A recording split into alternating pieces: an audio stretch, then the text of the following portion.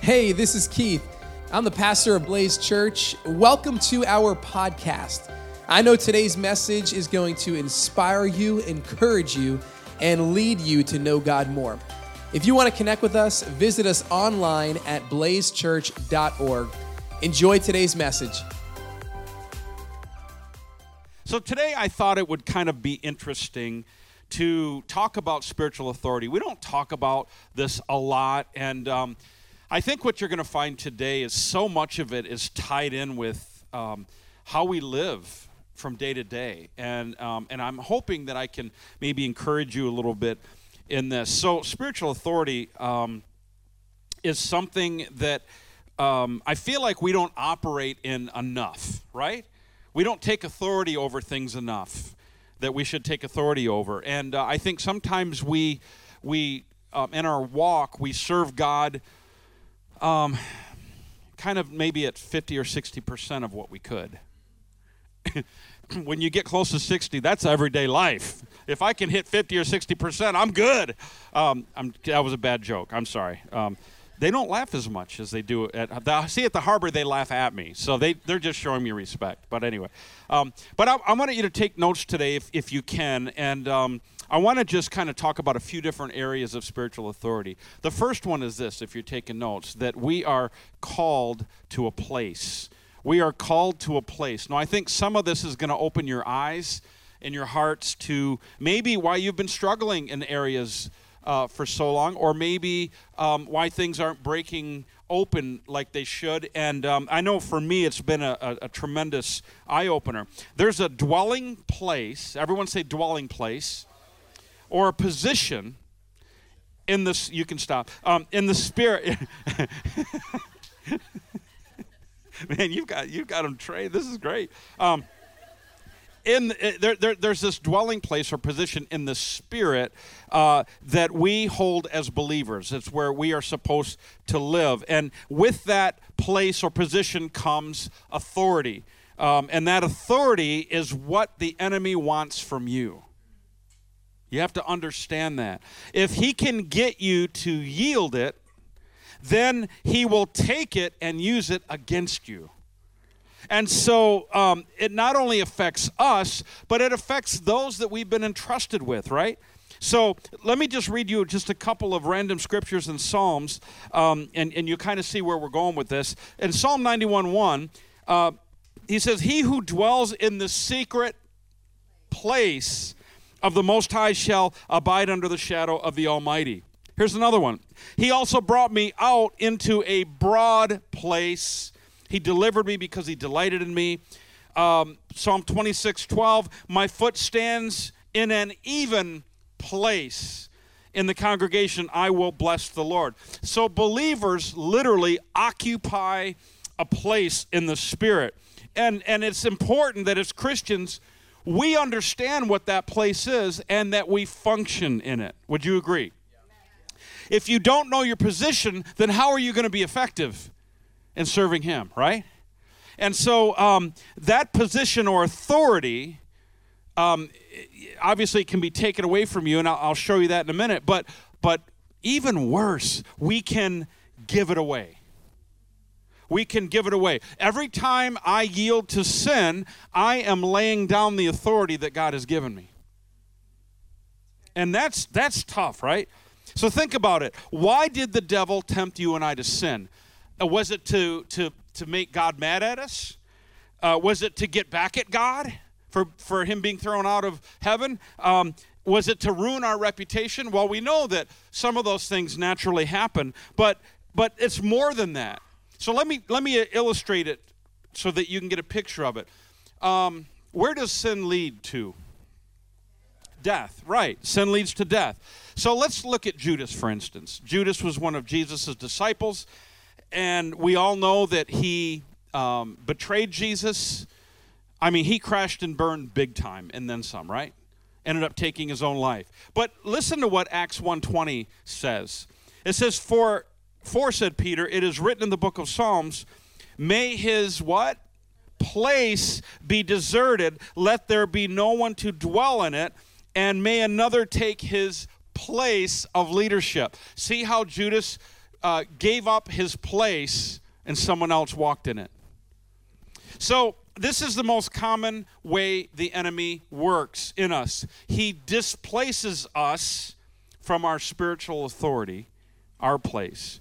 And that's why he wants to tempt you, to displace you from your position or authority and what it brings. That's what's going on in the heavenlies. That's what's going on in the spirit world. That's the devil's plan, is to displace you. You know, over the years, I've had friends that have been ministers, and Keith, Amy, you as well, that have laid down their authority, right? Yielded to sin, laid down their authority, and lost out. And some of you know people in the same way that they were going for it. But at some point along the line they laid it down, and the enemy came in, and that's just heartbreaking to me. Judas gave up his place in the spirit and his position. So we are called to live in a place. The second thing I want to look at today is that we can forfeit our authority, which we just touched on that a little bit. So Adam and Eve had the highest position of authority on earth. We're going to go back to Genesis just for a minute, and I want you to just see what happened here, and hopefully it all makes sense. In Genesis 1:26, then God said, "Let us make man in our image, according to our likeness. Let them have dominion over the fish of the sea, over the birds of the air, over the cattle, over all the earth, and over every creeping thing that creeps on earth." I think that would be cats.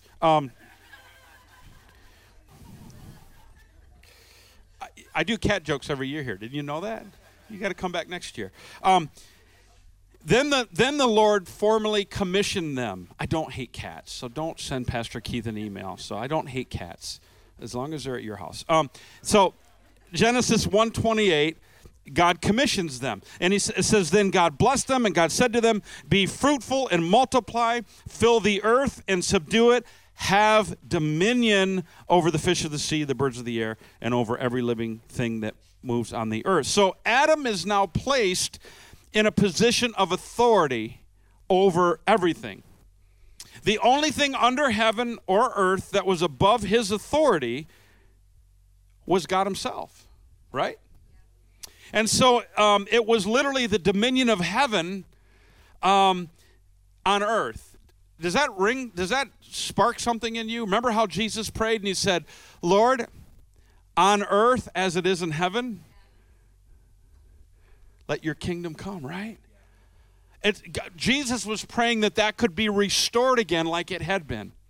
It had been lost, right? So under Adam, there was no crime, there was no disease, no politics, praise God, no earthquakes, no famine, no poverty, none of that, no corruption. There was nothing. It was as God intended it. It was unbelievable. And God is going to restore that someday.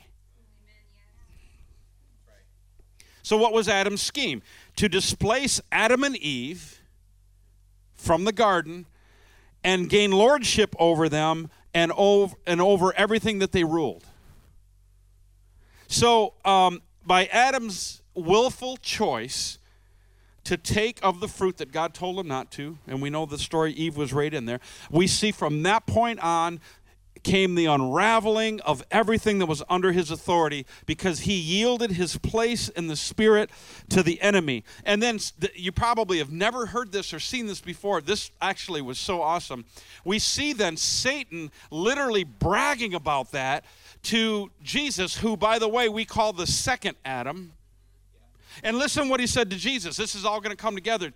It says, the devil said to him, when he was being tempted, remember that? He said, all this authority I will give to you and their glory, for this has been delivered to me. Who delivered it to him? God? Adam. And then he says, and I will give it to whomever I wish. Wow. Adam lost more than a position. All that was entrusted to him, had been affected by his choices, and we witnessed the gradual decline of harmony and order in all of God's creation. The animal kingdom, for instance. Lions were not dangerous. I mean, just imagine hanging. I'd have like the biggest lion. See, now that cat I could deal with. Like with the big mane and all, I would love it like a cat. Snakes did not bite, which I have a hard time believing. Snakes are just always have had to been evil, right? Animals had no fear of each other, and even humans. Try walking up to a wild animal. What do? They run. Why? You never kicked a deer, did you? Did you ever kick that deer? And he's mad? No. There's something in them. They're scared of humans, right? And yet, immediately after the fall, an innocent animal had to be sacrificed in order to clothe the sin of Adam and Eve, so animals were affected. And then we go on to see fear between man and animal that had never existed before. In Genesis 9:2, it says, "And the fear of you and the dread of you will be on every beast of the earth, on every bird of the air, and all that moves on the earth, and all the fish of the sea. They are given into your hands." So we see that's why animals don't like being around us. There's something in them that's afraid of us, and it all goes back to the garden. Then we see the earth, for instance, and it says in Genesis 3:17, then to Adam he said, "Because of you, boy, if I could read it, would be awesome. Because you have heeded the voice of your wife," I'm not even going to comment, "and have eaten from," I might need a ride home. I just might need a ride home. "And have eaten from the tree of which I commanded you, saying, you shall not eat of it. Cursed is the ground for your sake. In toil you shall eat of it in all the days of your life. Both thorns and thistles it shall bring forth for you, and you shall eat the herb of the field, and in the sweat of your face you shall eat bread until you return to the ground. For out of it you were taken, for dust you are, and dust you shall return." So nothing escaped. Just think about it. How hard is it for us to grow a green grass yard? The work that it takes, right? Fertilizing it, killing weeds, mowing. It's a lot of work to have something beautiful. How easy is it to grow weeds? My neighbor has it down. I look forward to a day when God, refurbishes the world and we're living in Him and in His kingdom and all. I'm looking forward to where, grass and flowers and beautiful things just grow naturally and there's no weeds at all. I mean, I say that in a joking way, but you see how it has affected everything. Then we see Adam's family. His firstborn learned to hate, learned to envy, and then ultimately murder. The enemy had taken the authority God had given for protection and provision and turned it against all creation. Could it ever be restored? Was there any hope? Could it ever be brought back after that amount of damage? Well, because man had forfeited his position of authority that God gave him, it would have to take another man to restore it. Now, this is great, and this is gonna, your theological minds are gonna be excited right now, hopefully, and if not, that's fine. From Genesis 1 to the time of Christ, only two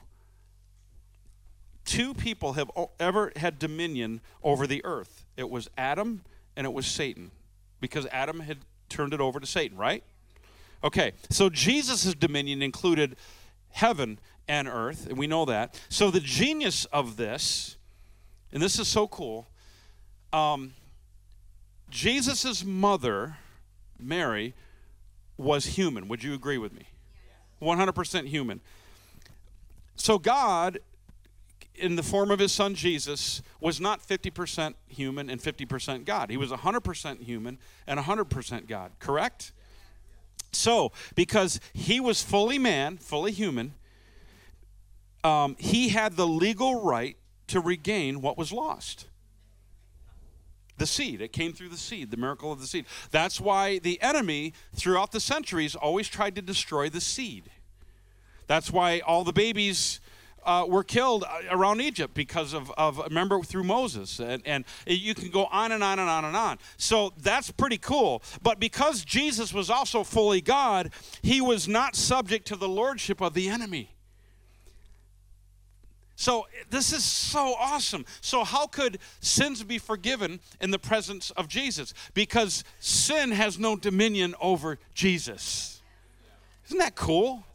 Sickness and death yielded to his authority. Nature itself submitted to his authority. Jesus walked in the authority that Adam had given up. And because he came in and restored it, you and I can now walk in it. That's a different way of living, isn't it? You know, a lot of times we say, oh God, deliver me from lust, or deliver me from anger, or deliver me from this and that. And we get mad at God because it seems like he's not doing it. There's things that in the Bible that he never said he was going to deliver us from. He said that we are supposed to put it to death. We're supposed to put it on the altar and kill it. So he's never gonna come in and do something that he told us that we need to do. We have dominion. We have authority. So for you and me, Satan wants to displace you in order to regain the authority that Jesus had stripped from him. And he's going to come after you every single day to get it back in your life. The third thing today is that you were designed for dominion. Check this out in Matthew 28. And Jesus came and spoke to them, saying, all authority has been given to me in heaven and on earth. Go therefore and make disciples of all the nations, baptizing them in the name of the Father, Son, and the Holy Spirit, teaching them to observe all the things that I've commanded you. And lo, I am with you always, even to the end of the age. Amen. Jesus made a connection between his authority and our calling. And he goes on in Ephesians 1:19, it says, and what is the exceeding greatness of his power toward us who believe, according to the working of his mighty power, which he worked in Christ when he was raised him from the dead and seated him at the right hand in the heavenly places. So what is this saying? Jesus is trying to give us a heads up that our calling and his authority are like this, and that we function with a heavenly power that comes from heavenly places that we're supposed to dwell in. Now, this gets confusing because Paul talks a lot about us inhabiting heavenly places, and it's kind of like, well, I'm on earth. How can I live in heavenly places? But you're also not just human. You are a spiritual being, an eternal being. And so our spirit isn't necessarily always confined to the realm of this physical body. I can be here physically, but my spirit can be united by the Holy Spirit and God. I can walk in heavenly places and bring that authority to earthly places. I believe that when we walk into an ungodly environment, maybe it's your job, maybe it's a store, maybe it's a restaurant, whatever it might be, that our very presence before we even open our mouth should change the atmosphere in that place. Paul uses the word places and not just a place. It just has to do with, we tend to think like, okay, a place, it's heaven. It's not just, no, it's here. There's levels, there's situations. In Ephesians 2:6, it says, and raised us up together and made us sit together in heavenly places in Christ Jesus. What are these places and what position do they hold? In Ephesians 1, it says, far above all principality and power and might and dominion and every name that is named, not only in this age, but also that which is to come. And so this is eternal, spiritual. This is exciting stuff. We've been even given a position as God's children above the devil. Check this out. Luke 10. Behold, I give you the authority to trample on serpents and scorpions and over all the power of the enemy, and nothing shall by any means hurt you. Do we live like that? No. If Satan can cause you to lay down your authority, he can once again operate in it in your life. Ephesians 4, he says, be angry and do not sin. Do not let the sun go down on your wrath, nor give place to the devil. So don't forfeit your place in the Spirit. In Psalm 8, and I'm kind of starting to come in for landing here. I know I've been jumping around and giving you a lot of scriptures, but I want you to know this is biblically, scripturally based, this thought here today. And in Psalms 8, he says, when I consider your heavens, the work of your fingers, the moon and the stars which you've ordained, what is man that you are mindful of him, and the Son of Man that you visit him? For you have made him a little lower than the angels, and you have crowned him with glory and honor. You have made him to have dominion over the works of your hands. You have put all things under his feet. So as I want to call the band up, and I want to start to kind of come in to closing here, I want to end with your territory, because we've been talking about places and we've been talking about spiritual authority, and we all have a territory that we are to watch over. And the last verse I want to share today is 2 Corinthians 10, verse 13, and it says, we will not boast about things done outside of our area of authority. We will boast only about what has happened within the boundaries of the work God has given us. So all of us have boundaries. We all have a lane. Modern day language, we all have a lane we are to run in, right? We are not reaching beyond these boundaries when we claim authority over you as if we had never visited you. For we were the first to travel all the way to Corinth with the good news of Christ. So he's speaking to his church that they had planted there. He said, nor do we boast and claim credit for the work someone else has done. Instead, we hope that your faith will grow so that the boundaries of our work among you will be extended. Then we'll be able to go and preach the good news in other places far beyond you where no one else is working. Then there will be no question of our boasting about work done in someone else's territory. So Paul is talking about his lane that he's been in. And Paul's talking about he understood the work that he was called to do. Pastor Keith and Pastor Amy understand their lane and the work that God has called them to do through Blaze Church, right? We all have a lane that we are to run in, and that those are our boundaries. So every one of us has a spiritual territory that we are entrusted with, that we are to watch over. And once we identify it, then we need to govern it. So your territory includes everything over which God wants you to take responsibility. So I'm just going to give you a short list here that maybe this will help you of what your territory includes according to God's word. Number one, yourself. Your spirit, your mind, your will, emotions, your imagination, your body, your skills, your gifts, your purity.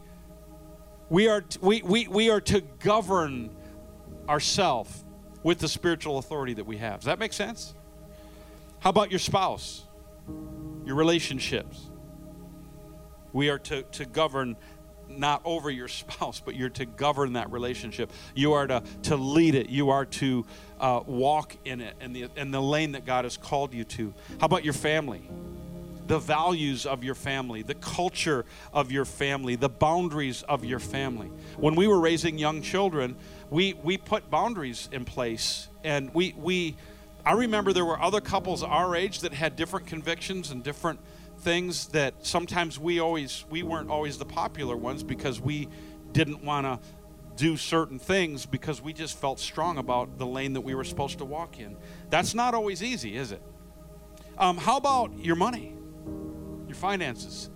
It's governing and managing the resources that God has given you, being stewards of them, living insanely generous to people that have need and to God's kingdom. How about your home? Keeping up your home, the maintenance of it, the management of it, the hospitality of your home, so that people can come and your home's always a safe place, a place of peace. How about your possessions, like managing all of your possessions? Your job. Are you the best employee of the company that you work for? Do you work the hardest?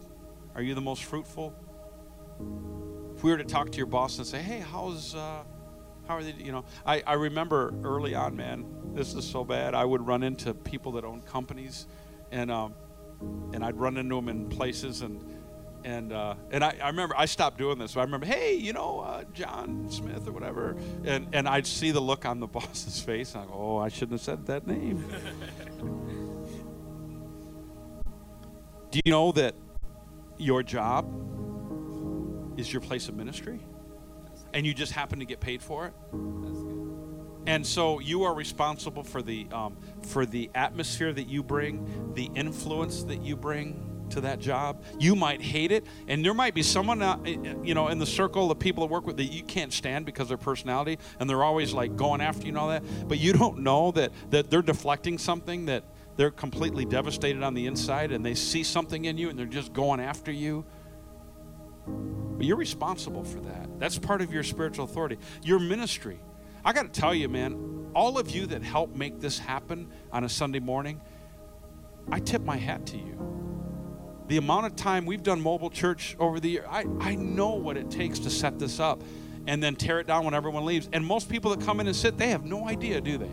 Oh, this is nice. This is nice. But they don't know that an hour after they're gone, this place is back to the way it was. There's an amount of work. I tip my hat to all of you, the ministry team, and all of you that serve here. And then the last thing is your community. I just think, my gosh, there are relationships in our community that we are to forge with people. So some of you might not know the history, but so our church used to be called Lamb's Chapel, and I absolutely hated that name, by the way, because try to talk to a construction guy, invite him to your church, and say, "What's the name of your church?" Lamb's Chapel. And he looks at him like, "All right, it's not what you think." So the Harbor's much more manly man name. So back in the day, Lamb's Chapel was involved in this huge Supreme Court case where they sued the Santa Maria School District, and they deserved everything that they got, honestly. The school district was being ridiculous and being biased towards, but that's another argument. But in the Christian circles, that was a huge win. I remember we were in Michigan. I was in ministry, and we were following this case from across the country, and we knew that if this case made it through the Supreme Court and we won, that it would open up the door to have after-school Bible studies and things in schools, and that all happened because of Lamb's Chapel versus Santa Maria. So that was a huge case. So in Christian circles, everyone loved it. But do you know, in our community in Santa Maria, most of the people in Santa Maria hated it because they felt like their tax dollars went to this case, and they lost. And so, right or wrong, they've all had a kind of an edge towards Lamb's Chapel because of that. Now, we know why. They don't understand what went down and all that, but that is the case, right? So my grandson plays he's 8 years old. He plays football. And he probably will be the next Tom Brady. I'm just thinking. I don't know. He's pretty good. But so I've been to every practice. I've been to every game. And I've gotten to know the coaches and a lot of the families, and so it's just been awesome to build relationships. And it's funny, the first month or so they wouldn't even come near us because they just thought, well, you're pastors of that church, you just felt that vibe. But they've gotten to know us. We've got a sense of humor. We actually laugh. We actually tease each other. It's been an awesome thing. And football has been the icing on the cake, but it's much deeper than that, right? So I heard through one of the coaches that they were stressed out because they couldn't find a place to have their awards banquet at the end of the year. And they have like 200 people, and they were going to do it at Eastwind. It's just so expensive, and they were stressed. And I just said, hey, stupid idea, but why don't you use our building? And we won't charge you a dime for it. And so they came and walked through our building this week, and their minds were blown. And so in a couple of weeks, we're going to have about 200 people from the community that have never walked in the door of our church. And we're going to lay out the red carpet for them. We're going to make it the most awesome thing that they've ever seen. And so we are responsible. And the reason why I'm bringing this up is that 30 years ago, we were suing them in the Supreme Court. 30 years later, we're inviting them to come and have their thing at our church.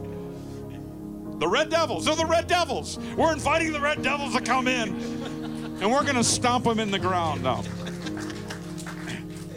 So we are responsible for our communities. And right? And we have spiritual authority. So as we start to develop and mature in Christ, you start to understand your lane, and you start to understand your territory, and it's just an incredible thing. Listen, man, I just pray that you walk in it, that every one of us, that we walk in it. You can do it. You don't have to wake up and think, I'm just defeated already today because I just can't, I'm not strong enough to overcome. No, you're not strong enough to overcome. The Christian life is not hard to live. It's impossible to live. That's why we need a Savior. That's good. Amen? Yes. So could we stand, and I'm just going to close it like this because we have a little something we're going to do at the end of the service today. But just right where you're at today, how many God has spoken to you, He's put His finger on an area of your life, and you are like, you know what? There's an area of my life or areas where I'm going to take it back, and I'm going to start to exercise the authority that God has given me. Just raise your hand right where you're at. Amen. See, all of us, right? We can all say that. So as we worship in response to this, could we just, whatever that is in your life, just start to talk to the Lord about it during worship and just say, God, I give this to you, and I am now taking back in the Spirit. I want to operate out of the place that I'm supposed to operate in. And I'm just going to, Lord, it's all yours, and I'm going to start to function in my lane as you've called me to.